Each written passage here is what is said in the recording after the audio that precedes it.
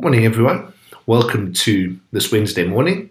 And as we always do on a Wednesday, we have a little bit of a different look at our Sunday sermon and just a bit of a refresher to stir us up a little bit. In this preaching series that we're preaching at the moment called Life, we're looking at how do I live a life that doesn't track the crises or the perceived crises that are going on in the world. Because some crises are very real, other crises are highly fabricated, if you like, by our media and by other people. And, your neighbor has a massive crisis, and so I get sucked into it, those kind of things.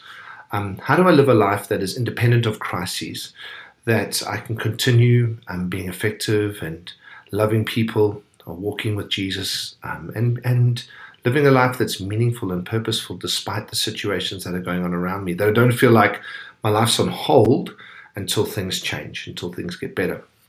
And so this last Sunday, we looked at kind of the follow-on from the first week. The first week was, how do I have to be open to strike out in new directions?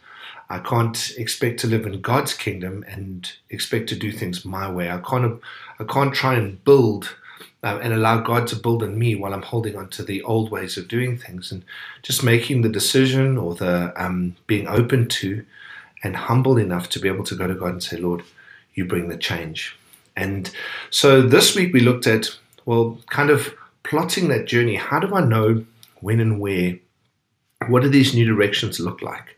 And how do I actually plot out a way to live a life like that? Because we're faced with so many choices. Many people at the moment talk about this thing called decision fatigue at the moment.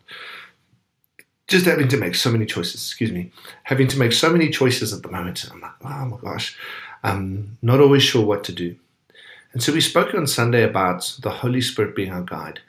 And we looked at an interesting text. We looked at Genesis chapter 3, actually. And so I'd like to read from verse 3, Genesis chapter 3, and then we'll kind of just pull a thought out of it. It says, "Now the serpent was more crafty than any other beast of the field that the Lord God had made. He said to the woman, 'Did God actually say you shall not eat of the tree in the garden?' And the woman said to the serpent, 'We may eat of the fruit of the trees in the garden, but God said, you shall not eat of the fruit of the tree that is in the midst of the garden, neither shall you touch it, lest you die.' But the serpent said to the woman, 'You will surely not die. For God knows that when you eat of it, your eyes will be opened, and you will be like God, knowing good and evil.'" And here's the thing. So it's talking about, obviously, the fall with Adam and Eve. When it comes to obeying God and following Him in what He has for us, I've spoken to many people in my life, and the overwhelming consensus often is not that I don't know what God is saying. Many people say, what does God's voice sound like? What does God say? The point oftentimes isn't that God isn't speaking. It's just that I don't really like what He's saying. I don't agree with it. God's word is very clear about how we should live our lives, about what He wants from us, about the sacrifice and the love and the care and the compassion for others, things which really cost, right? And so I'm often find myself, not that I can't hear God, but I'm looking for sort of the cheaper knockoff, if you like, the product that wasn't made in the original factory. It looks the same, but it didn't cost quite as much. And unfortunately, God doesn't do counterfeit, it doesn't do fakes, fortunately, unfortunately. And so what struck me so much about reading what the serpent had said to the woman was, the serpent appealed to something that I think Adam and Eve were already carrying in their hearts. And friends, this is something that I'm coming to realize more and more, that if I'm subtly in my heart, subtly carrying something about God or about others, or even about myself that isn't true, it creates a crack, or it creates a weakness where the enemy can come in and he can take hold of my life and begin to lead me down a different path. For Adam and Eve, it was this thing of, did God really say that? Because actually, maybe God's a bit of a control freak. Maybe God's a bit afraid. He's worried that, you'll become like Him. And so He's going to be, and that's why God doesn't want you to eat from the tree of knowledge of good and evil.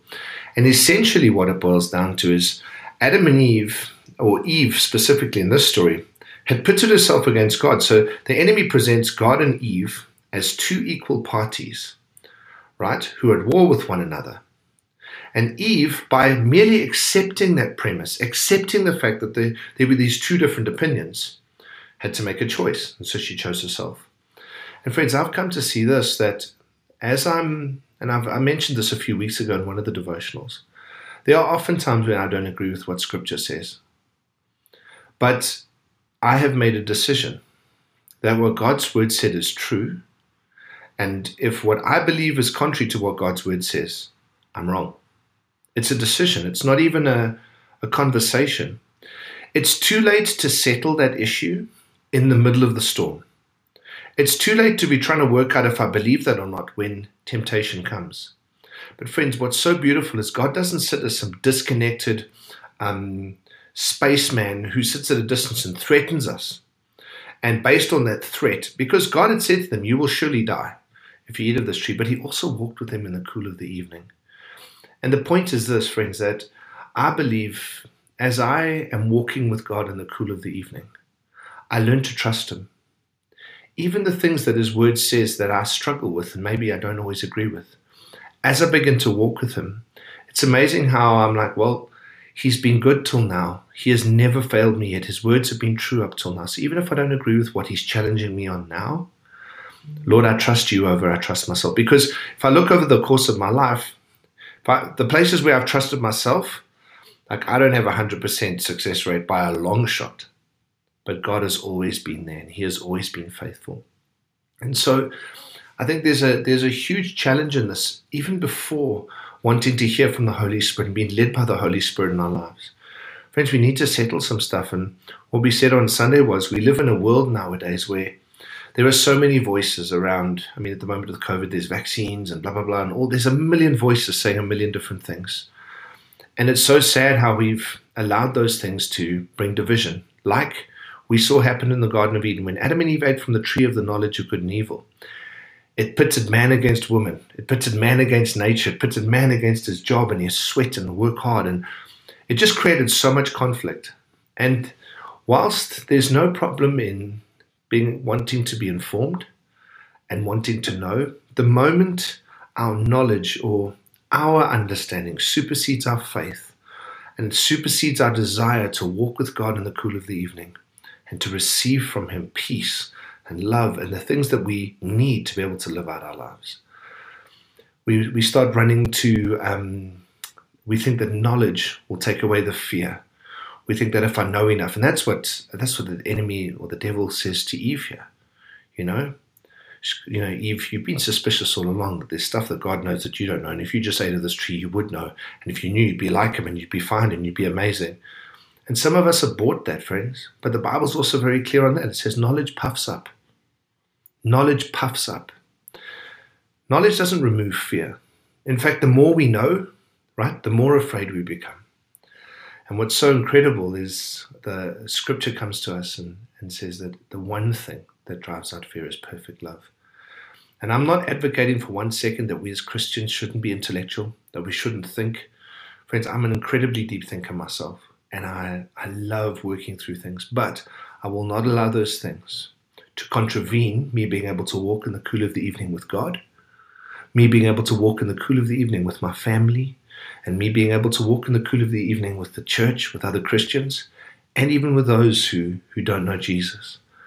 Right? The moment my intellect gets in front of love, something's wrong and I've lost the plot.